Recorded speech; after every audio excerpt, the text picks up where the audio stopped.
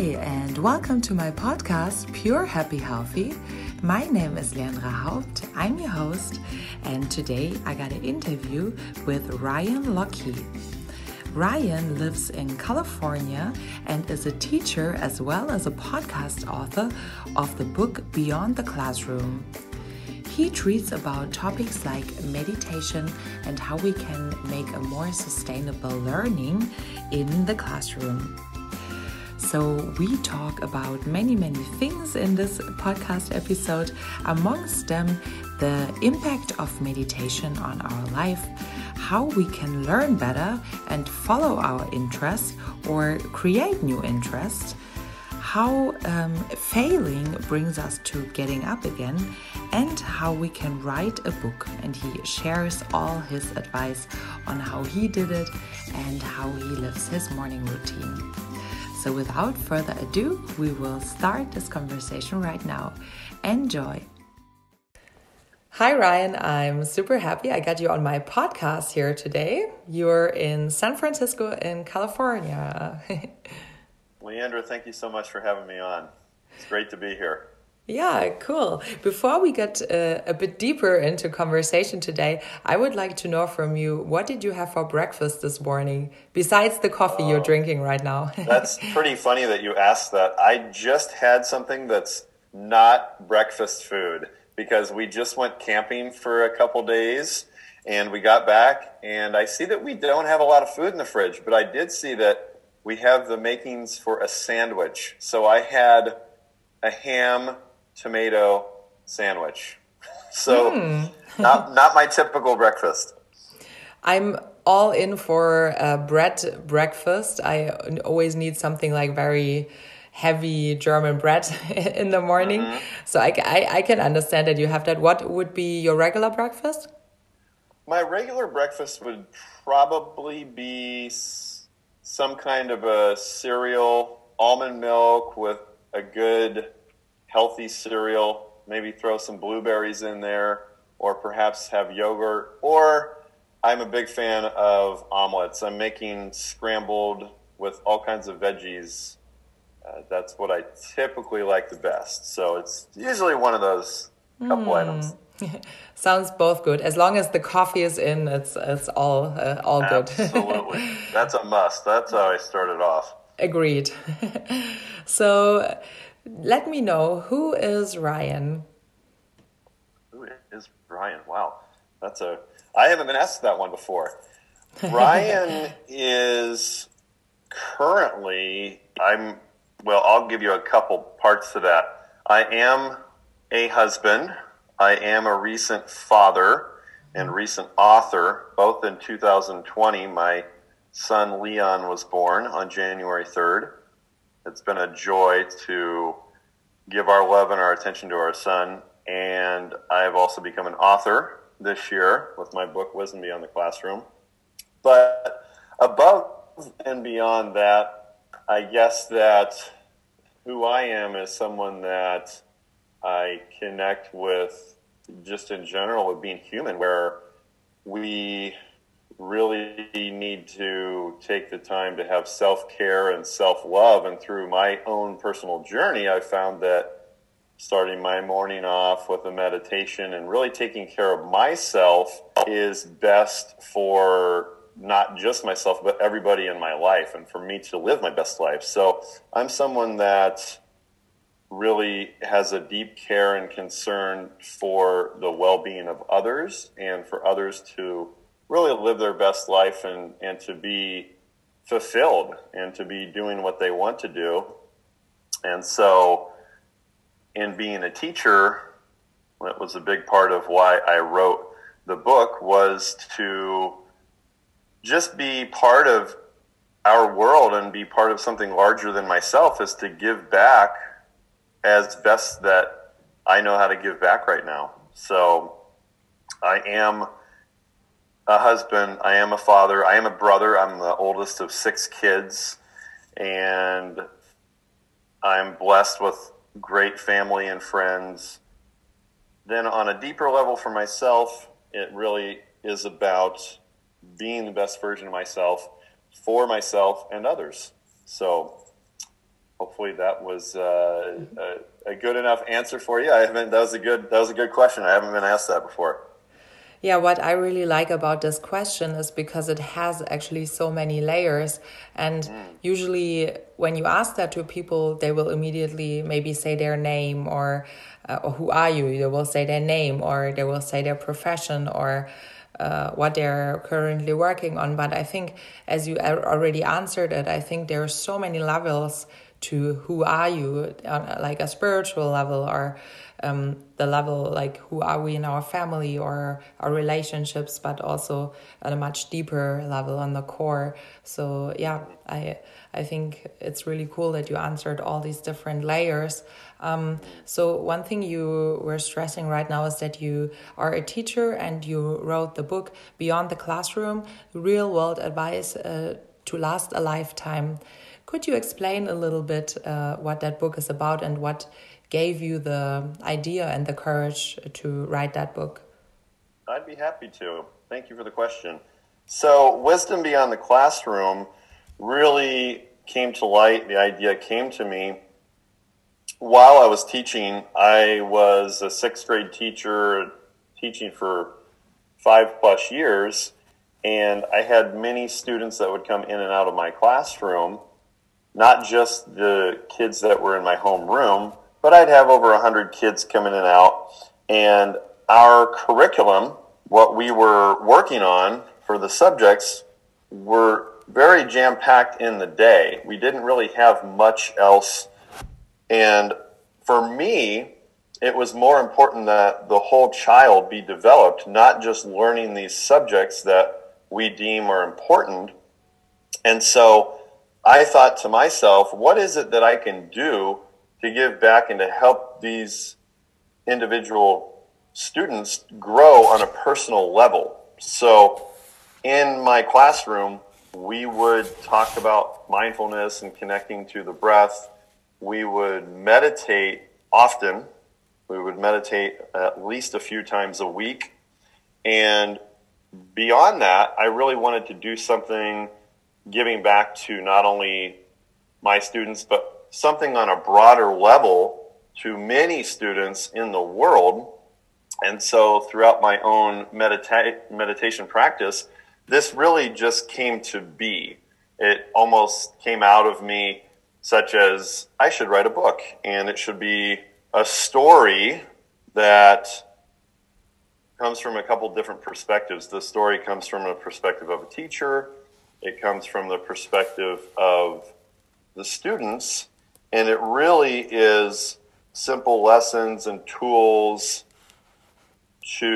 and stories that talk about and teach personal development in a way that's easy and fun and a way that you can actually apply it in your life. So it really started in the classroom when I was teaching and then evolved through my own meditation practice. And in writing a book, it's not something that just happens in a few days, unless if you could do that, that'd be amazing. But this book actually took me a couple of years. So it came out a few months ago, and I'm excited that it's out, and I've had a lot of great feedback about it. And now it's about getting it out into the world. So I appreciate you having me on. Yeah, I always wonder why these things are not taught in the classroom. And looking back at my school career, I probably forgot half of the things that I got taught because I also never used them in my life again. I mean, doing basic calculations, okay, I understand that, but like all the equations that are taught maybe are important if you want to study something in that direction. But I would much more prefer to learn about how to deal with relationships, and not only love relationship, but all kinds of relationship with people, how to be mindful, how to learn self-love, or how to, these are different topics, but like how to do your tax declaration and stuff like this. I think we still have to do a lot of work, and especially in the United States. I know the school system because I've been a high school exchange student for some time there, and I know the high school way of teaching there. And I think there needs to be a lot of work done in terms of the curriculum.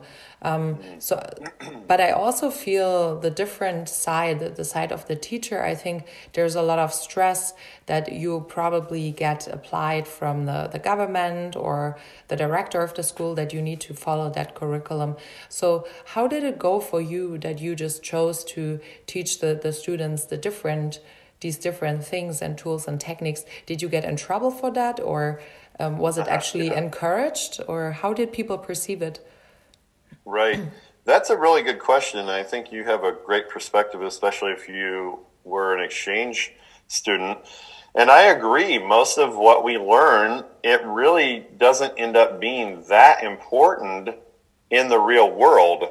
And I would have that question asked pretty often from students, Mr. Lockee, when are we ever going to use this in the real world? And I was pretty honest about that also. And so if it was something I didn't feel they were going to really use, then it really does come down to, and I write about this in my book, it's actually in chapter 1, the chapter title is What's in It for Me? But if you're asked if you're asked to do something that you don't like or don't want to do or don't understand why it doesn't seem to have any relevance, whether it's in school, whether it's at home, the questions we can actually ask ourselves that empower us are so important. So what I mean by that is when that student asks the question, I answered saying, it's not necessarily about what we're doing right now. You can actually stop and ask yourself empowering questions like, what can I learn from this? How can I do this to the best of my ability and be present? And what attitude will serve me best? When you are able to ask yourself empowering questions, because throughout our life, we're going to do things that we don't want to do or that aren't pleasant. These kind of questions actually help us so much more than sometimes what we have to do.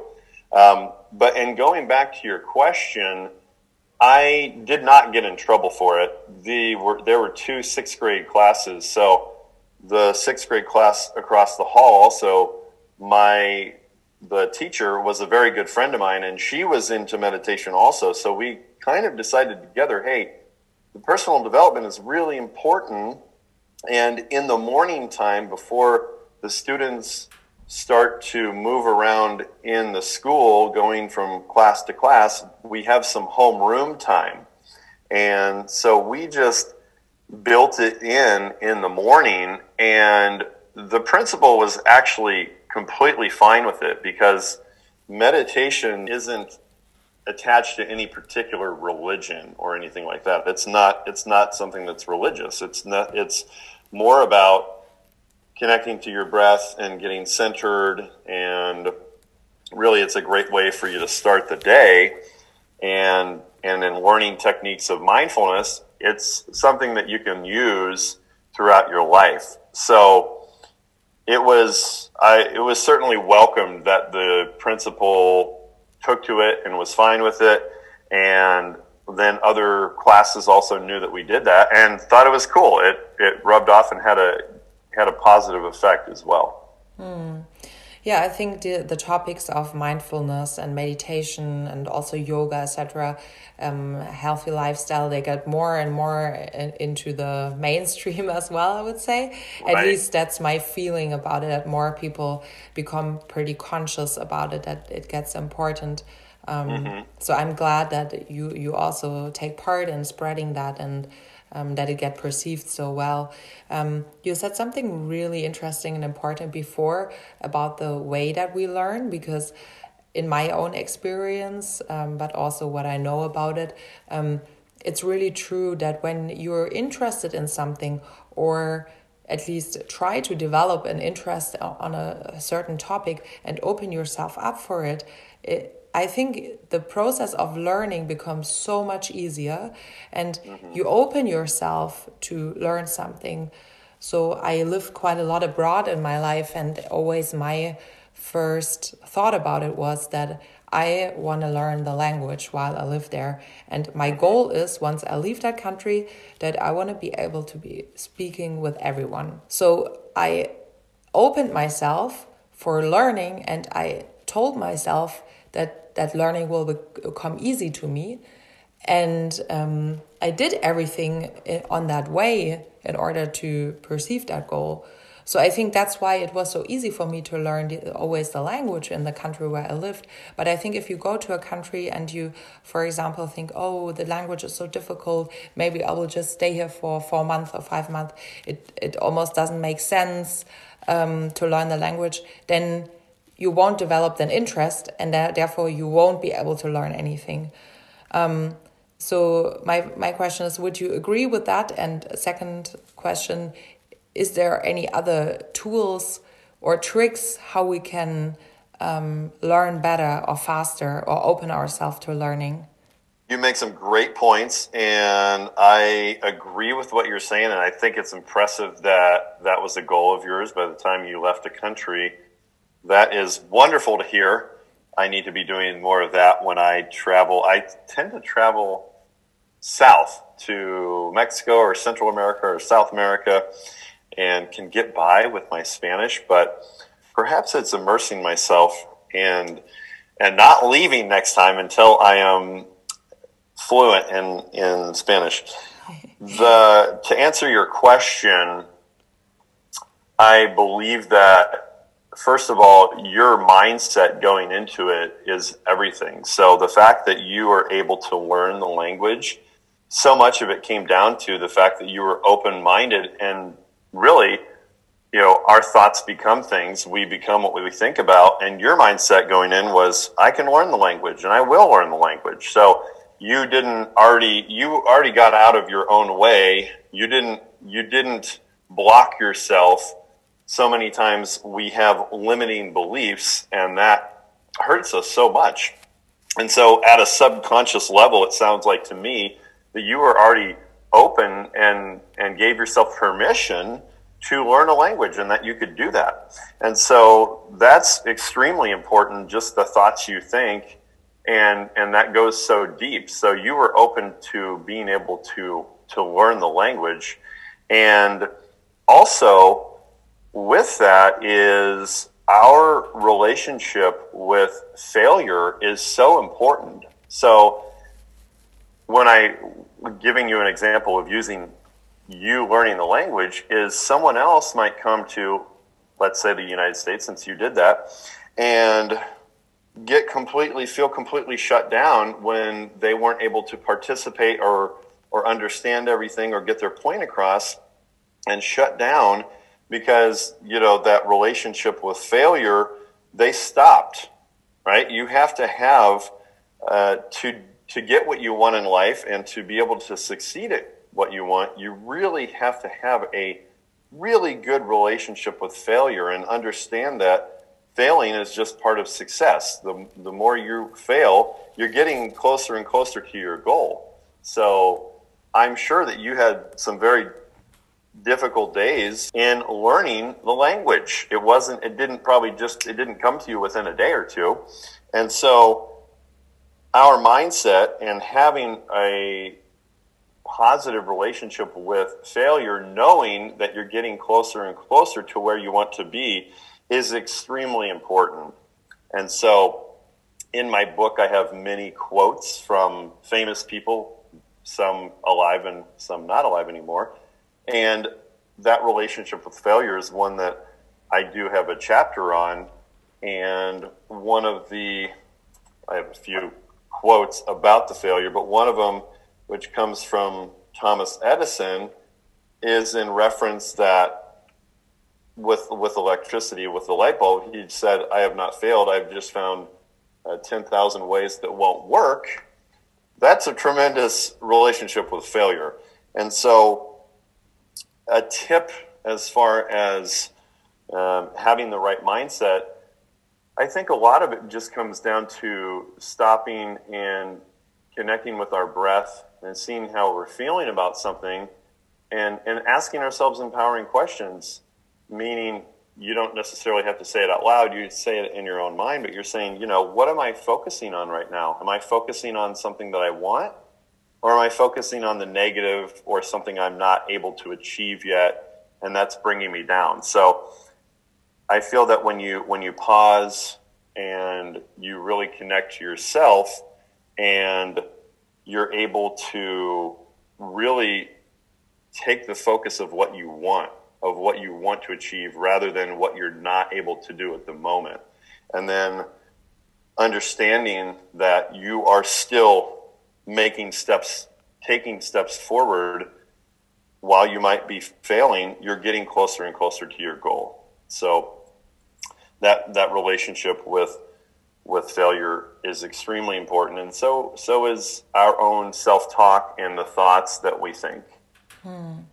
Yeah, just in my last podcast interview with Adam Rice, he's also from the United States, originally lives in Germany now, so he knows both countries really well. And we were talking a lot about failing as well. And he said that failing in the US has a really different status than in Germany. Here, failing is seen as something so bad, and it actually also the outcome of maybe a failed business or something is really your whole personality, your status suffers, but also monetary wise, you will be in debt for so long, and it's so difficult anyways to start a business here because we have so much bureaucracy, whereas in the United States, failing is seen as something just on the way to pursue a higher goal. And the more often you, let's call it fail, I don't like that word because it's so negative, but Right.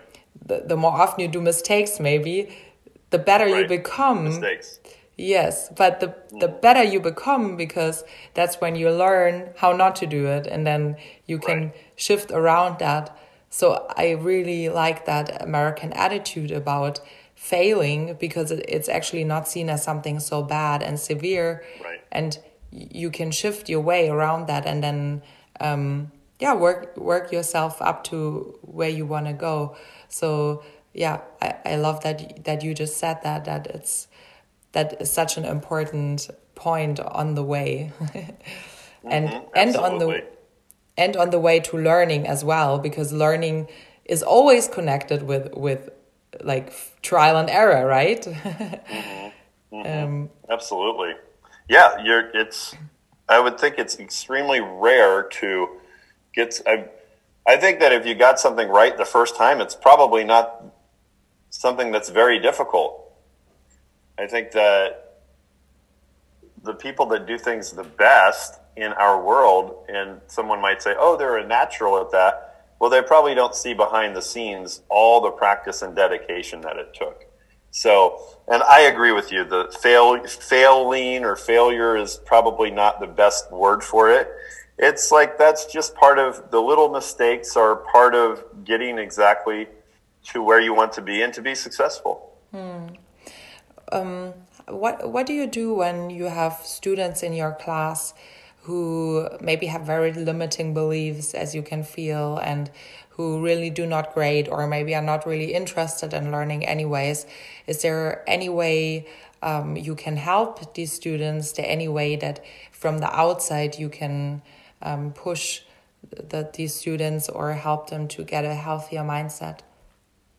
Mm-hmm. Yeah, that's a really good question. First of all, I think that the first thing that you have to realize, whether you're a parent or a teacher, because the book I wrote, Wisdom Beyond the Classroom, is intended for adolescents, middle school, and high school kids, but really it is a resource and teaching tool and a communication tool for parents and for teachers. And so there's a lot that the parents and teachers can get from the book. The first thing that we need to be mindful of, because our words are so empowering, whether that's the words we speak to ourselves or the words that we speak to other people, is not to be negative towards someone else. The being positive, because I don't remember the exact what the ratio is, but I've heard it's something like you have to say 7 positive things for every negative thing you say to someone or to yourself, because our brains tend to remember the negative. So I think that the first thing you can do is positive reinforcement with a student or with a child, and also to find out what they're interested in. To connect to another human being, you have to see what they're passionate about, what moves them emotionally. If someone, whether it's 2 adults or 2 kids or an adult figure and a student or a child, if they don't feel like you're being genuine and that you really don't care about them, then you're not going to get too far. And so I think that finding out about someone is really important, and that will come through, that you do care and that you are wanting them to learn whatever it is that you're wanting them to learn, or to have more of a growth mindset. I think that they'll be more inclined when they understand that this person's in my corner. Not only do they speak to me like a human being and that they care about me, they're interested in me. And so I think that those are really important. And then just in general, when someone seems to be getting down on themselves, a student or a child, to again have them just say, hey, it's okay right now. Let's take a break. Let's connect to our breathing. Let's take a breath, and doing something as simple as asking someone, hey, when you take a breath in, say to yourself, I am breathing in peace, or I'm breathing in calm. And on the breath out, say to yourself, I release any tension, or I release stress, or any anything negative I'm feeling. So I think that a lot of times we just need to take a step back and do that. It's extremely healthy. And then also just the way we speak to people and empower with our words, and then also connect and show an interest in someone, that's really going to go a long ways in being able to connect with that student or child or just another human in general.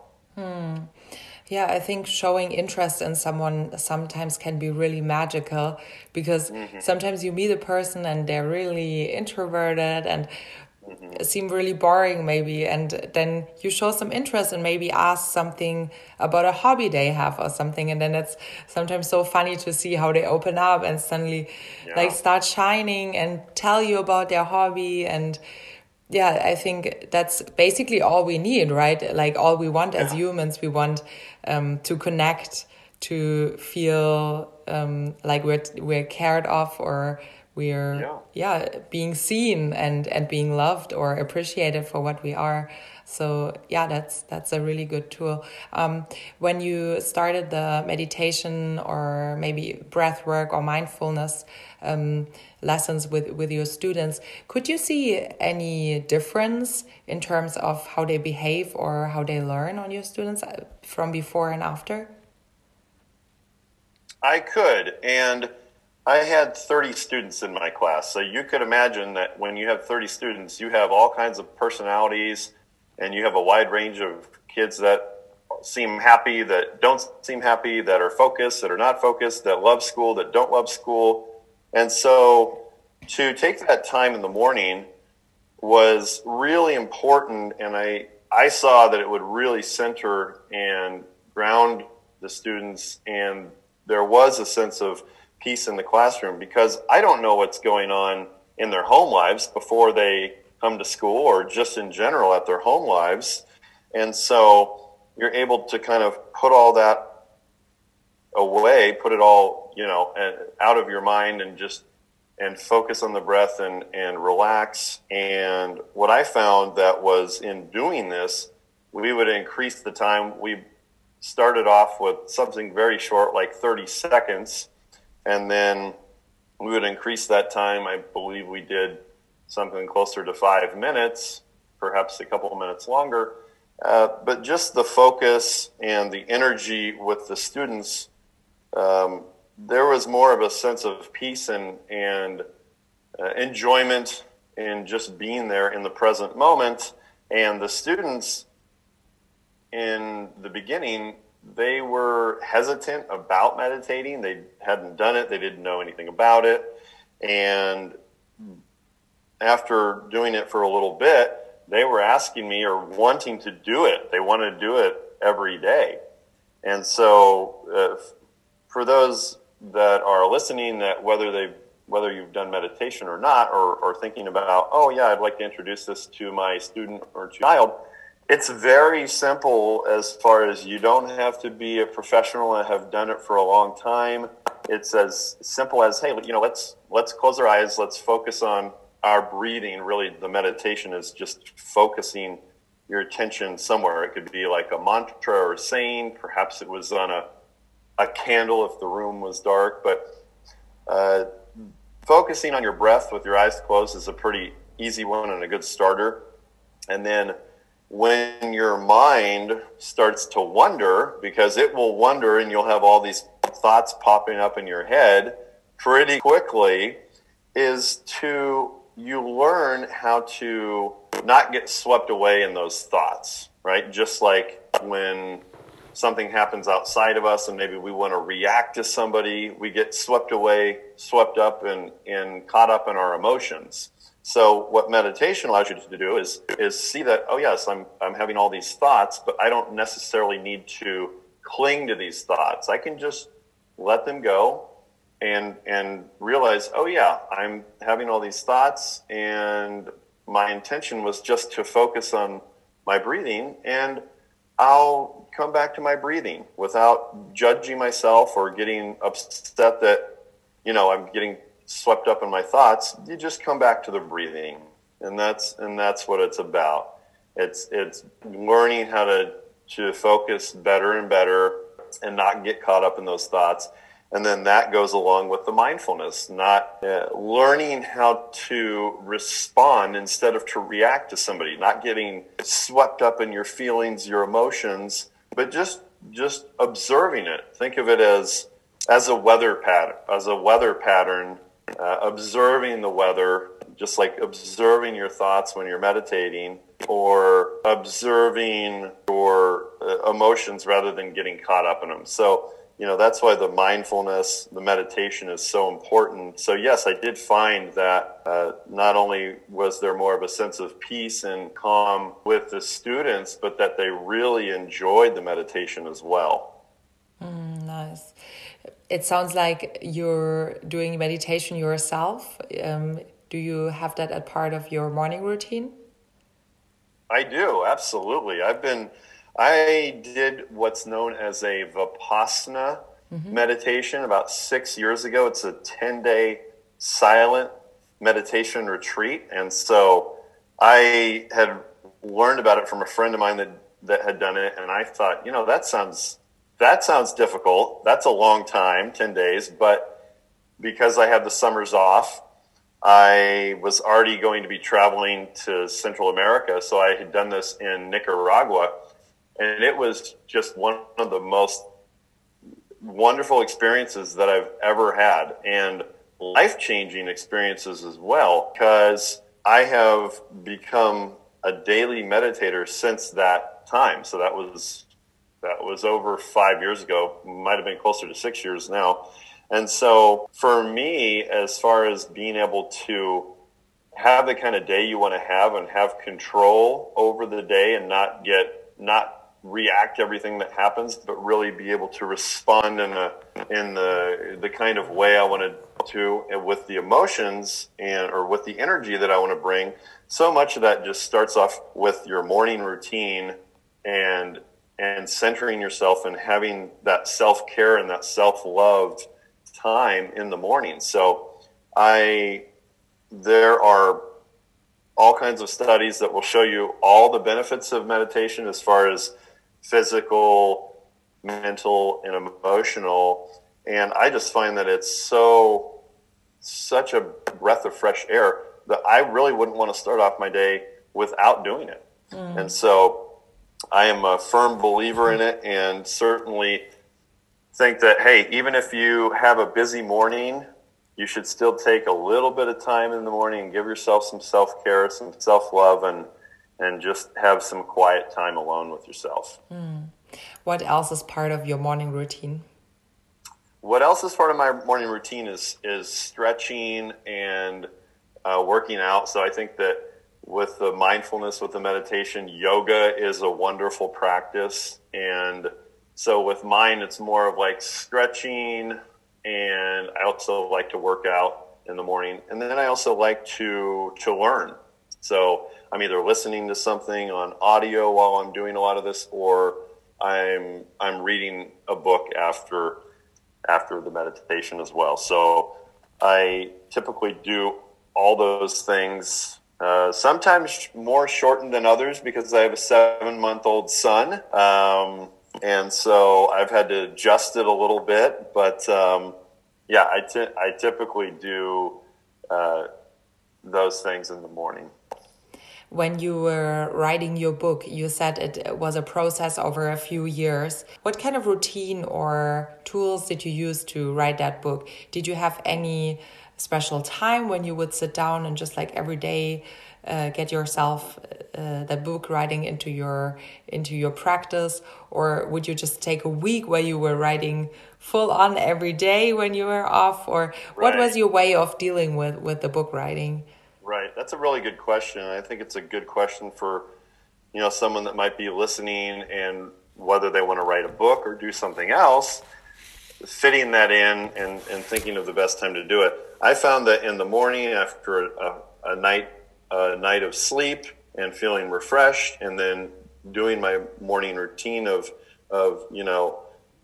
awakening my body with stretching or working out, and then my mind as well with meditation. For me, right after that, this was the time to write, and seemed to be the time where creative juices were flowing, and I was just in a really good place to do that. So while I was writing the book over the last couple of years, I would do it in the morning time. So I would typically give myself an hour plus, maybe a few hours if I had the time, depending on what was going on in the day.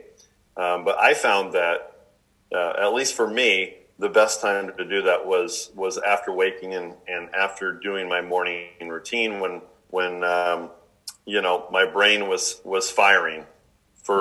I also like the evening time to stay up late, but I find that after going about the whole day and working and doing things, I didn't feel like writing. I didn't feel like I had creative juices flowing in the evening. It was more of like just relaxing and winding down. So it could be different for everyone.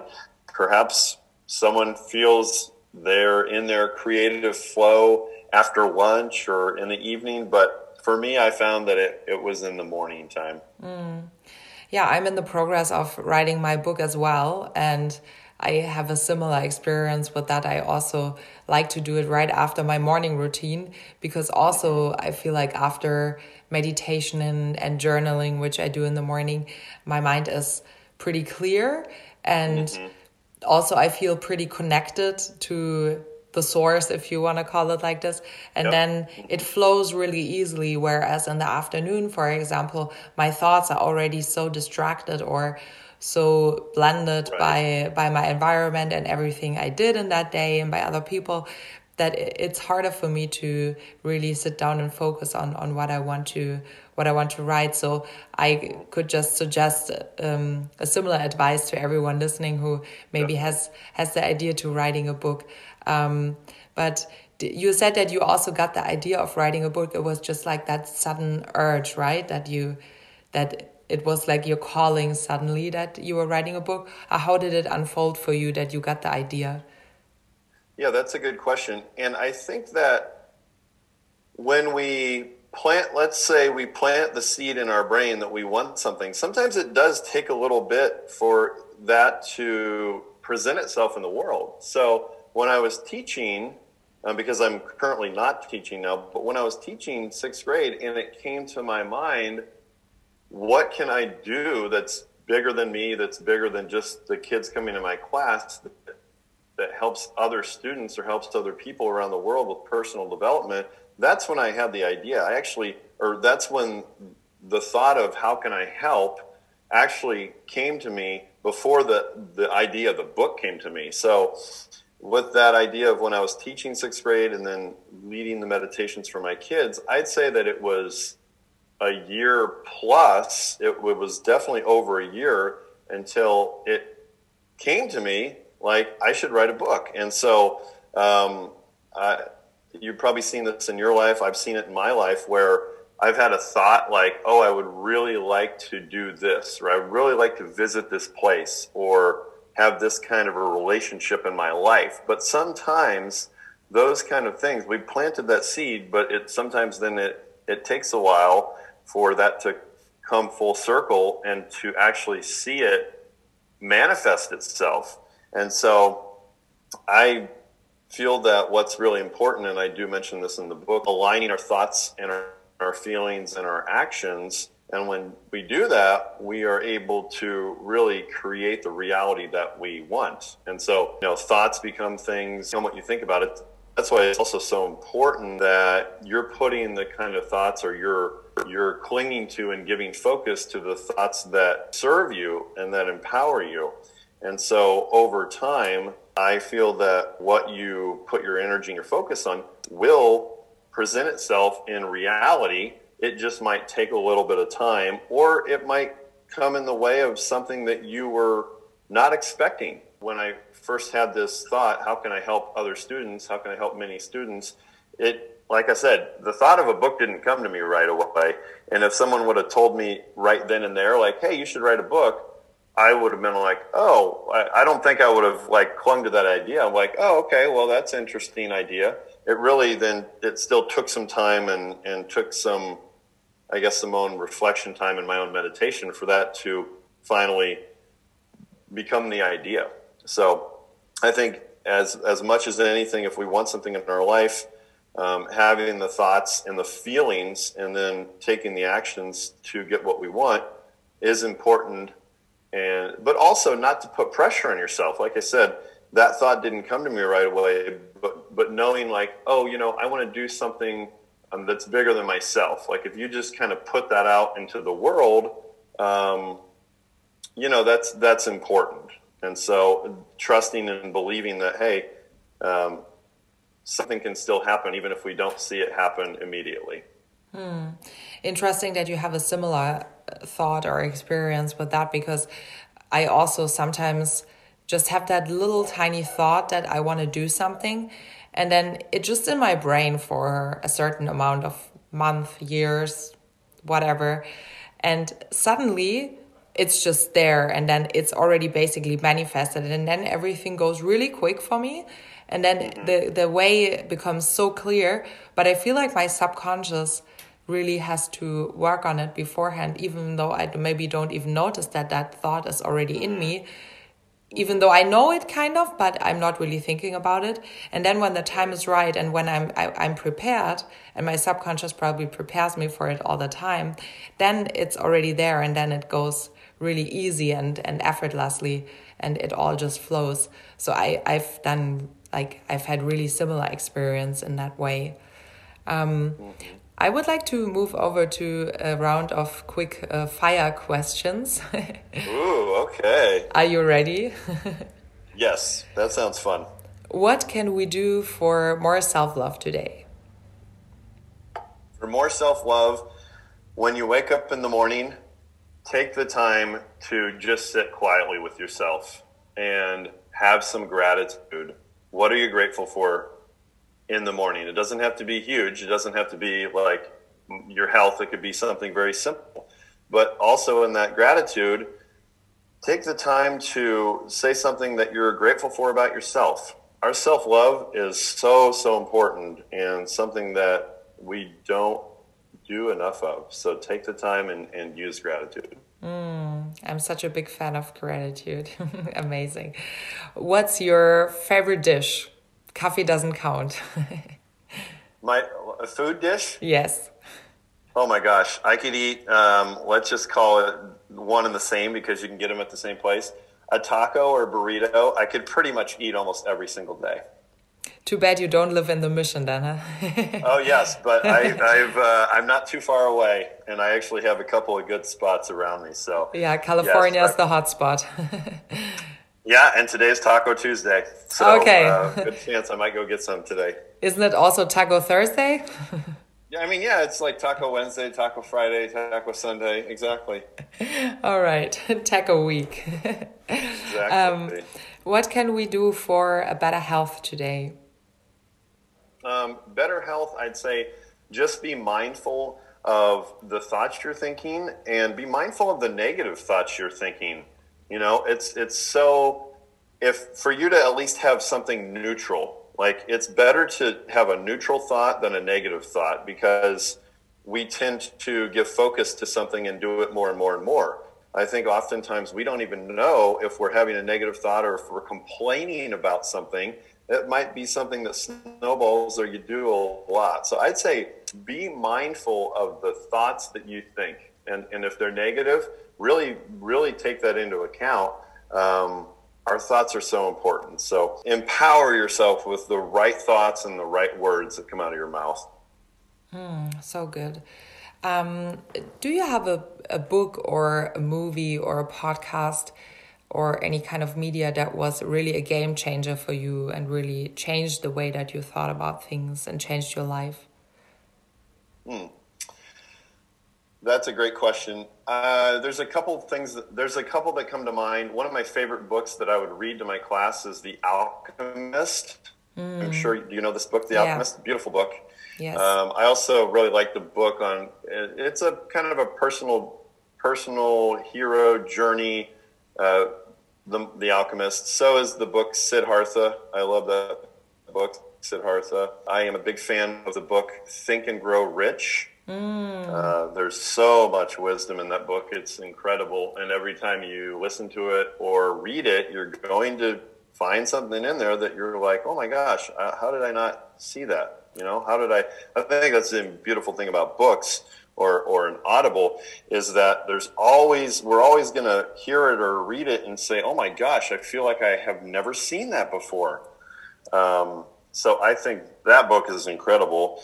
And I'm in the process of reading that at the moment, actually. Oh, that's yeah, awesome. It's great. It's so great. Oh my gosh, it's amazing. And podcasts that I am a really big fan of. I love what you're doing, and I love the name. I'm a big fan of a podcast. What's the one that I'm a big fan of? No, I'm having a moment.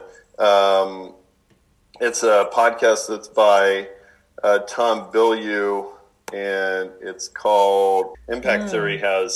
He has these incredible guests on that kind of the same way. They're finding out and sharing wisdom, sharing how you can be your best self, and so I'm a big fan of that one. But those three books I mentioned, I love those books. Yeah, thank you. Is there any last piece of advice that you would like to leave the listeners with? Sure. The book I wrote, again, it really is for adolescents, for middle school and high school kids, but it's a communication, a resource tool for parents and for teachers. I've also had a handful of adults that have read it and have been blown away. They're like, there's so much in here. I wish that I would have been taught this years ago or when I was a student. And in the book, there are 2 questions at the end of every chapter. So for me, when I read something or I listen to something, I often need to read it or listen to it again because I forget things, or I need to write down the main points of the chapter. So there are 2 questions at the end of every chapter, really have you reflect and write down about what you learned. And if it's something that you're interested in, it's available as an ebook. It's available as a paperback. I also read the book, and it's available. I was the narrator for it on Audible. And so my website, wisdombeyondtheclassroom.com, which is, Wisdom Beyond the Classroom is the name of the book. It links through and clicks through to Amazon. And so regardless of where you're at in the world, whatever country you're in, you can purchase it. It's available for every country. So I strongly recommend that you get it. There's a lot of wisdom, and it was, I believe that we all have potential, really unlimited potential and inner wisdom inside us. And so the book is about helping you extract that and get that out in your own life. So it is, we each have gifts that we have for the world inside ourselves, and I guess this was one that came out of me. It's a gift for the world. Oh, beautiful. I will definitely link all of that to the show notes so people can get it and get in touch. When they want to get in touch, where's the best place? Is it through your website or through your Instagram? Yeah, that's a great question, and I welcome anyone saying hello and questions, comments, or just to, just have a chat. I can be through my website. There's an email. Email is support, SUPPORT, support@wisdombeyondtheclassroom.com. I'm also, I believe, you and I were talking about this, but I believe that I'm the only Ryan Lockee, Lockee, in the whole world. So if you're on Facebook or you're on Instagram and you look for me, you're going to be able to find me that way as well. So I recommend, or I certainly welcome, if you want to connect with me. I'm the only Ryan Lockee that I know of in the world. Ryan, R-Y-A-N. My last name is Lockee, is Lockee. I can be found on Facebook. I can be found on Instagram. And so I certainly welcome if you want to reach out and say hello, question, comment, or just have a chat. I certainly welcome it. Cool. The only curly Ryan. Yes, exactly. The girls. Exactly. Yeah. Thank you so much for your time and everything that you shared with me. That was beautiful. And I'm sure we'll stay in touch and people can get in touch. So yeah, and thank you for writing the book, bringing your purpose and knowledge out there and passing it on to people and students. Thank you so much. Thank you for being you. Thank you. Well, thank you for being you. Thank you for having me on. I really appreciate it. It's wonderful to be able to connect, halfway around the world. It's a wonderful thing. Yeah, so amazing, the technology. Yes, absolutely. As you can probably hear, I really appreciated that conversation and I got so much knowledge and wisdom out of it. And I think we can really reconsider the way of learning for the future. And I hope we will get a lot of progress there and hopefully bring much more meditation and much more mindfulness into the classroom as well and as in our everyday lives. So I hope you could integrate a little bit of more mindfulness with listening to that podcast. And if it's the case, please get in touch on Instagram. I will link to the show notes also with Ryan's Instagram and of course the link to his book, but also my Instagram. And I'm always happy if you share your thoughts and your comments there and just get in touch with me. So I hope to see you for the next episode. Until then, stay safe and stay pure, happy, healthy.